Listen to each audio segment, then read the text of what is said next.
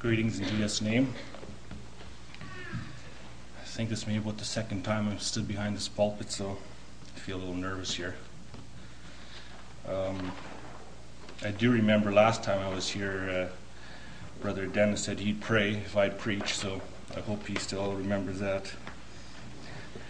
Anyways, the topic for today is the vision or the purpose of the church, and I think we'll kind of somewhat look at that on a more individual basis. What is your vision? What is the purpose of the church? What do you think is the purpose of the church?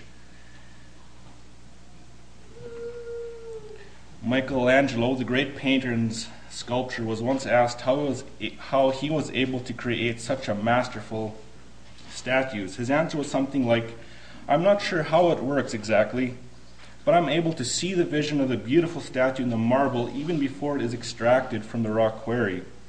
You see, once I catch the vision, the rest is very simple. I just chip away what does not belong." So what do you, when you see the church, or you as a Christian, what is your vision? Proverbs 29 verse 18, "Where there is no vision, the people perish, but he that keepeth the law, happy is he." So that's not much explaining needed there, right? What does that mean? The people perish if there's no vision. That means they die, right? Or it's done for. If there's no vision, that's it. But he that keepeth the law, happy is he. And I think already we've had some introduction into this train of thought today. How do people read us? What do they see in our lives? Do they see a dying people, or do they see somebody that has a vision and that's keeping the law? So I try to kind of summarize this vision thing.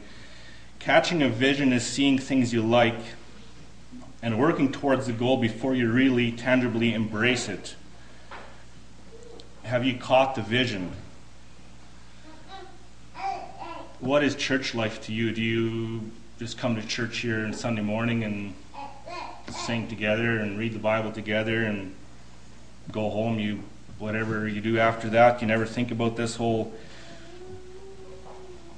religion thing, as it were? Or what is your vision?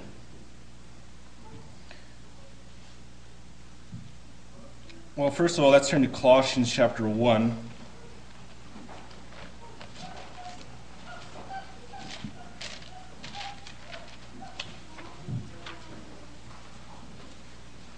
Where do we start off with? How do we catch this vision? Colossians 1 verse 18. "And he is the head of the body, the church, who is the beginning, the firstborn from the dead, that in all things he might have the preeminence." So I think first of all we've got to realize who is our head, who's the head of the church. If we don't realize that, if we don't have that good shepherd that we talked about in our own hearts and lives, we will not have that vision, right? It will not be there. And also, thinking of that last word, preeminence,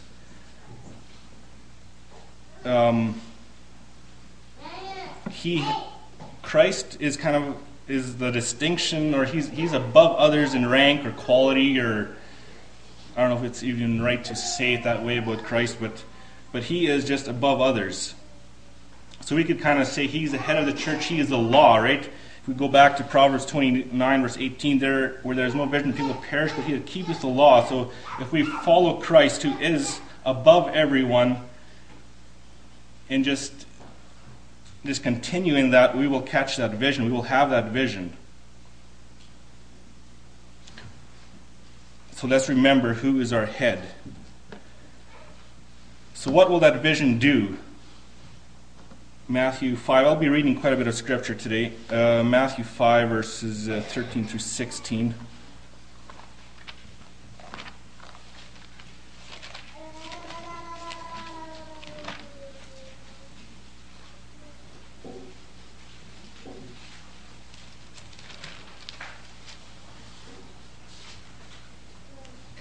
Matthew 5:13 through 16. Ye are the salt of the earth, but if the salt have lost his savour, wherever shall it be salted? It is thenceforth good for nothing, but to be cast out and be trodden under the foot of men.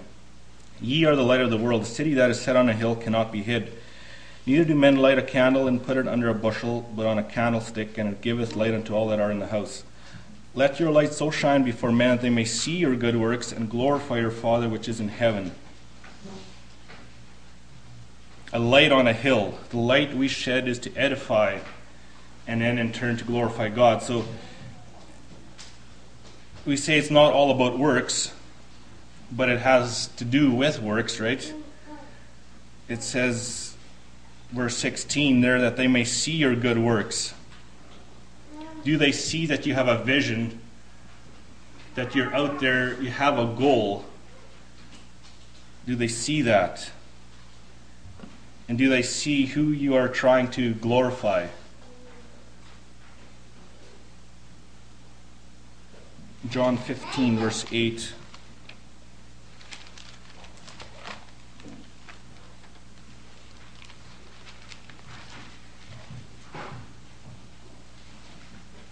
Herein is my Father glorified, that ye bear much fruit, so shall ye be my disciples.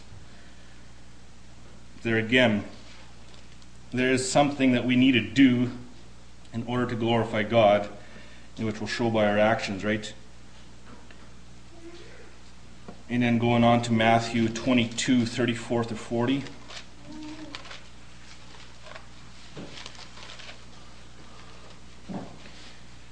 Matthew 22, 34 through 40. But when the Pharisees had heard that he had put the Sadducees to silence, they were gathered together. Then one of them, which was a lawyer, asked him a question, tempting him and saying, Master, which is a great commandment in the law?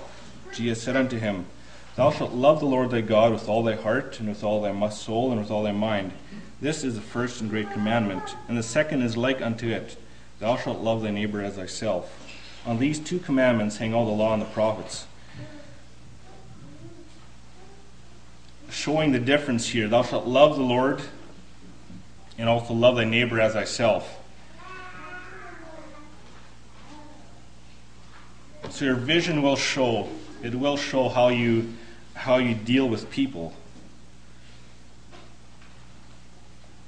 And then along with that, John 13:35.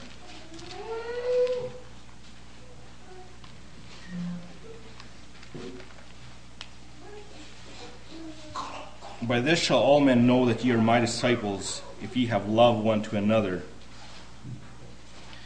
So in a way, you think love, it seems like it's a small thing. But if we don't have love one for another, I think the people will perish, right? It'll die off.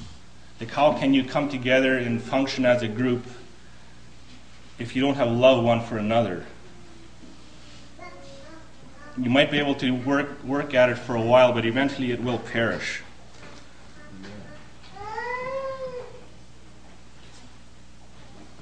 So showing the difference among ourselves, showing the love, and also to our neighbor. So then we go into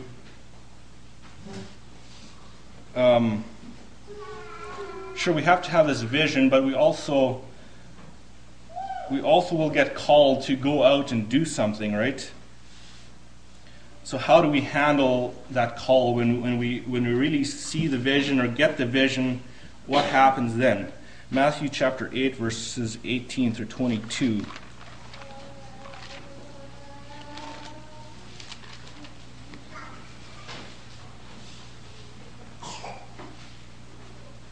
Matthew 8, 18 through 22.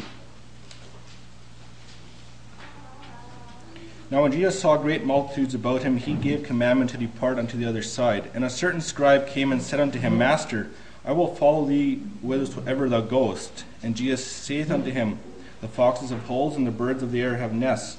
The Son of Man hath not where to lay his head. And another of his disciples said unto him, Lord, suffer me first to go and bury my father. But Jesus said unto him, Follow me, and let the dead bury their dead. So I'm not sure that last part, let the dead bury their dead. What does that mean? But I was thinking, could we also compare that again with Proverbs 29, where there is no vision, it's dead? Let the dead bury their dead. Let them take care of the stuff that doesn't really matter. What is important to us? Our vision will show. I got this out of a commentary or someplace. Bury my father. Talking about this man here that wanted to go bury his father. Probably his father was old and apparently near death. But it was a maxim among the Jews that if a man had any duty to perform to the dead, he was for that time free from the observance of any other precept or duty. So maybe this guy thought he had the right to stay back and, Jesus, you go on, I got to take care of something here. Maybe in their time, maybe that was kind of an expected thing or a accepted thing. But Jesus says, let the dead bury their dead. Let them take care of that stuff. I got something else for you here right now.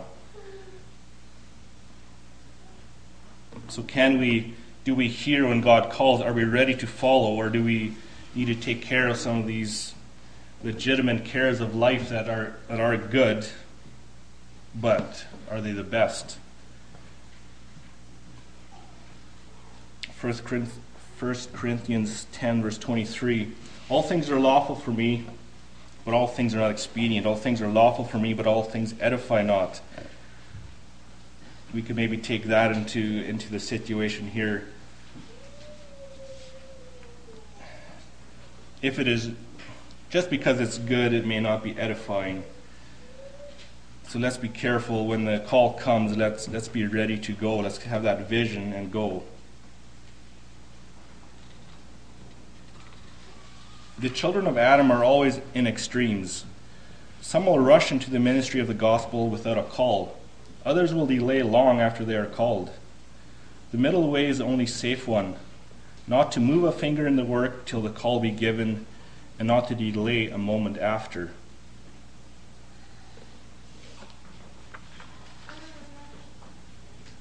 Matthew 25, 14 through 30.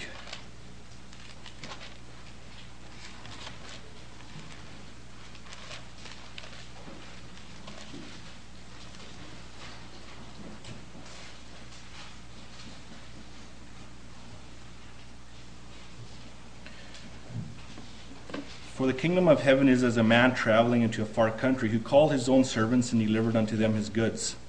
And unto one he gave 5 talents, to another 2, and to another 1, to every man according to his several ability, and straightway took his journey.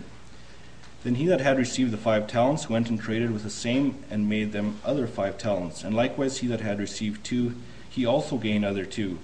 But he that had received 1 went and digged in the earth, and hid his Lord's money. After a long time the Lord of those servants cometh and reckoneth with them. And so he that had received the 5 talents came and brought other 5 talents, saying, Lord, thou deliverest unto me 5 talents. Behold, I have gained beside them 5 talents more. His Lord said unto him, Well done, thou good and faithful servant. Thou hast been faithful over a few things. I will make thee a ruler over many things. Enter thou into the joy of the Lord. He also that had received 2 talents came and said, Lord, thou deliverest unto me 2 talents. Behold, I have gained 2 other talents beside them. His Lord said unto him, Well done, thou good and faithful servant. Thou hast been faithful over a few things. I will make thee ruler over many things. Enter thou into the joy of thy Lord. Then he which had received 1 talent came and said, Lord, I knew thee that thou art a hard man, reaping where thou hast not sown, and gathering where thou hast not strawed. And I was afraid, and went and hid thy talent in the earth. Lo, there thou hast that is thine. His Lord answered and said unto him, Thou wicked and slothful servant, thou knewest that I reap where I sow not, and gather where I have not strawed. Thou oughtest therefore to have put my money to the exchangers, and then at my coming I should have received mine own with usury. Take therefore the talent from him, and give it unto him which hath 10 talents. For every one that hath shall be given, and he shall have abundance. But from him that hath not shall be taken away even that which he hath. And cast ye the unprofitable servant into outer darkness. There shall be weeping and gnashing of teeth.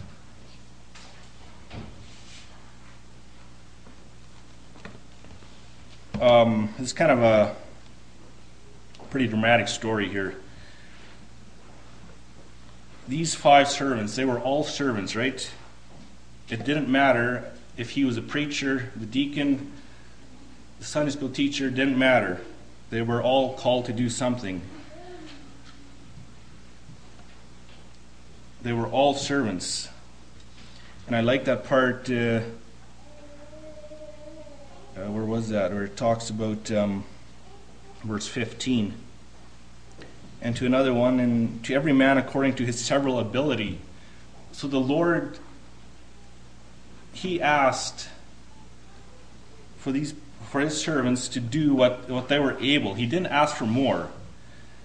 So these guys, sure, some had more talent than the others, but they all had what they could handle, right?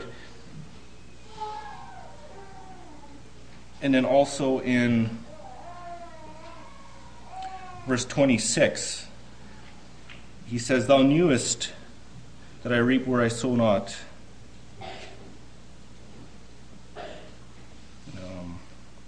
Anyways, they knew their work, they knew their jobs. So there was no excuses. They knew what they needed to do, and this one man, he hid his talent. So in this whole thought of vision, if you have this, if you feel God calling you, what do you do about it? Like, how easy is it for you to go talk to your co-worker? Like, the guy you work with every day. The guy that knows you're a Christian, maybe. Do you go when the Lord has called you? What do you do with that talent? I know I was talking to Jaden and some of the guys yesterday, I think it was, and he's dealing with a certain couple there, and he said it's kind of a mission field of his. He's actually doing some work for him, but he's not charging them for this. And he says he's kind of waiting for the right time. So how do we handle these situations? Are we ready? When that time comes, will we be ready? And I also told him I got a neighbor. I live in Neepawa, in a small town, and I have I guess I would just say a very ungodly neighbor. I do stuff with him. I've gone along when he goes hunting, and I've gone target practicing with him. I do whatever. I've done different stuff with him. But if I'm at my house and he's at his house, maybe working on some engine or something goes wrong, I can hear it in my yard. And he's not afraid about that. But I just recently got a little Bible, and I wrote his name in it and the date. I've given that Bible to him, but it's still in my drawer. So you can pray for me that I will know when the right time is to give that Bible to him. As he has told me, if I enter a church building, it'll blow up. I mean, yeah, it won't do, right? But that's how he feels. Do we have that vision? And let's not hide that talent. That brings me to my next point here, a heart for the lost. I guess maybe we did get into that already. Matthew 18.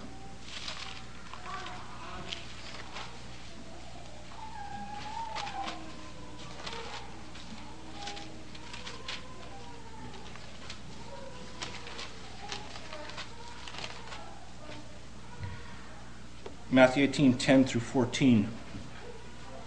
Take heed that ye despise not one of these little ones, for I say unto you, that in heaven their angels do always behold the face of my Father which is in heaven. For the Son of Man is come to save that which was lost. How think ye, if a man have 100 sheep, and one of them be gone astray, doth he not leave the 99 and goeth into the mountains, and seeketh that which is gone astray? And if so be that he find it, verily I say unto you, he rejoiceth more of that sheep than of the 99 which went not astray. Even so it is not the will of your Father which is in heaven, that one of these little ones should perish. What's your vision? What was Christ's vision here? Why did he come? It says he came to save. And what was the will of the Father that was to save? Luke 19 verse 10 kind of says the same thing. For the Son of Man has come to seek and to save that which was lost. What have we come to seek? I get into this little rut. Maybe I need to go to work. I need more money, or I want to do this or I want to do that. What am I seeking? Am I seeking and trying to save those that are lost? Or what is my goal? What is my vision? John 3:16 and 17, for God so loved the world that he gave his only begotten Son, that whosoever believeth in him should not perish but have everlasting life. And God sent not his Son into the world to condemn the world, but that the world through him might be saved. Do we have that heart for the lost? So that's looking out there. How about, do we have a heart? We kind of looked at that already as well, but do we have a heart for our brother? Do you have a heart for the guy that's sitting next to you? And here in Matthew 18, 23 to 35. Therefore is the kingdom of heaven likened unto a certain king which would take account of his servants. And when he had begun to reckon, one was brought unto him which owed him 10,000 talents. But forasmuch as he had not to pay, his Lord commanded him to be sold, and his wife and children, all that he had, and payment to be made. The servant therefore fell down and worshipped him, saying, Lord, have patience with me, and I will pay thee all. And the Lord of that servant was moved with compassion, and loosed him, and forgave him the debt. But the same servant went out and found one of his fellow servants, which owed him 100 pence, and he laid hands on him, and took him by the throat, saying, Pay me that thou owest. And his fellow servant fell down at his feet, and besought him, saying, Have patience with me, and I will pay thee all. And he would not, but went and cast him into prison till he should pay the debt. So when his fellow servants saw that what was done, they were very sorry, and came and told unto their Lord all that was done. Then his Lord, after that he had called him, said unto him, O thou wicked servant, I forgave thee all that debt, because thou desirest me. Shouldest not thou also have compassion on thy fellow servant, even as I had pity on thee? And his Lord was wroth, and delivered him to the tormentors, till he should pay all that was due unto him. So likewise shall my heavenly Father do also unto you, if ye from your hearts forgive not every one of his brother their trespasses. Do I have a forgiving heart towards my brother? You might say, okay, well, we're getting a little off track here. What's this to do with the vision or purpose of the church?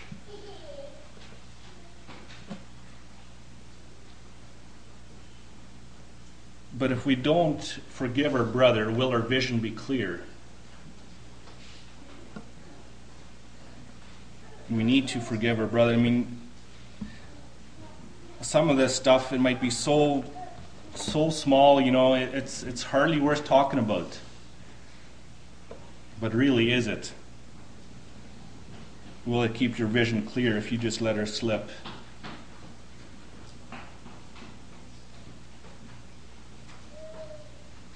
Another one, heart for a brother, Matthew 20 through 28.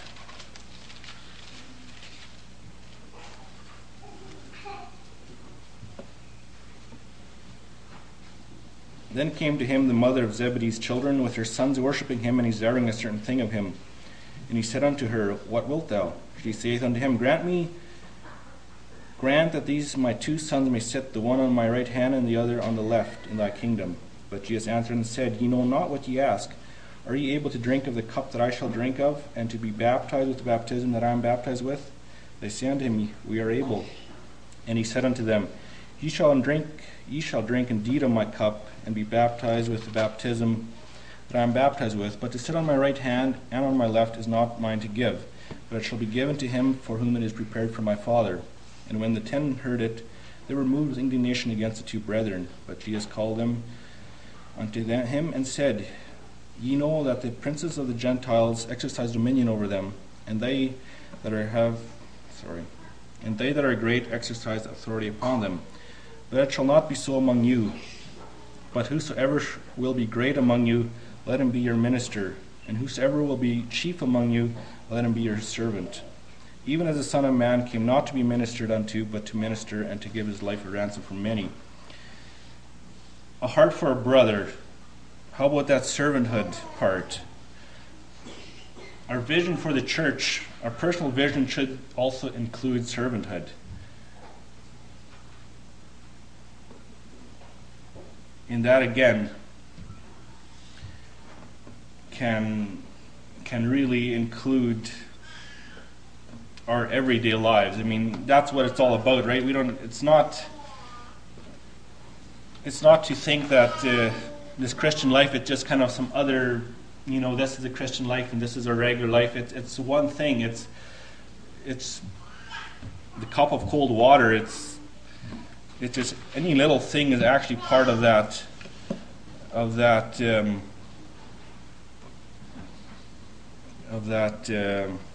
whole Christian life. It's just a daily thing. I know we had a Mother's Day and my dad's birthday party together at the park here just recently, and we had just started eating, and then there's another young couple comes walking in and asked if they could use the bench right close to us, and they said, yeah, go ahead.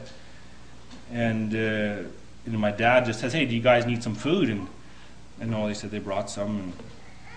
And then later he comes and talks and stuff, and then he was just so impressed just how things had happened here, and he says, yeah, this is Romans 12, he says, and how are we ready to just do small little things in life? How do we handle them? It doesn't have to be anything big, but let's just let our light shine. Let's put that candle on the hill.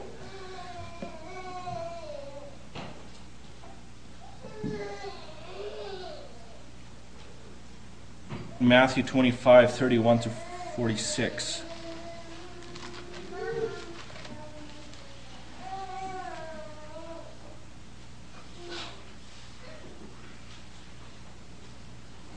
When the Son of Man shall come in his glory, and all the holy angels with him, then shall he sit upon the throne of his glory.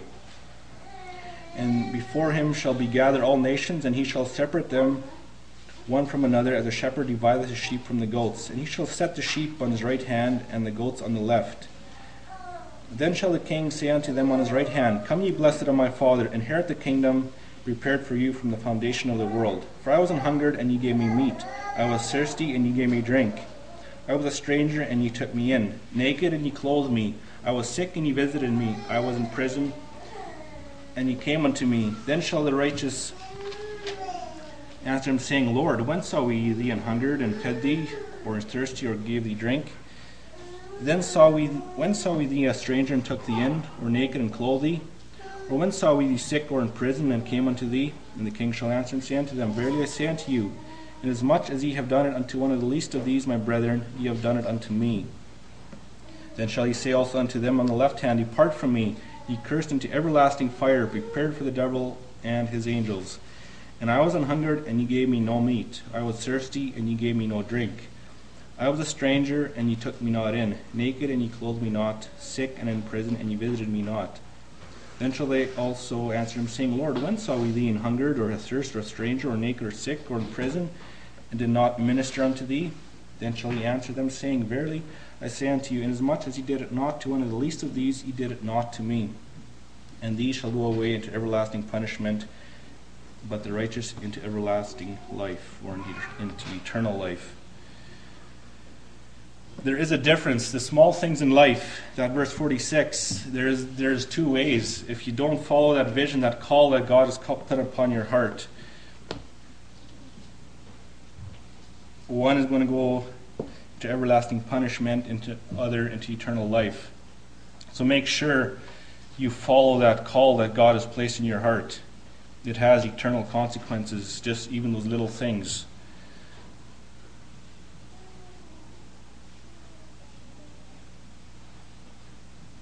And then in closing, I'll just read the Great Commission there in Matthew 28.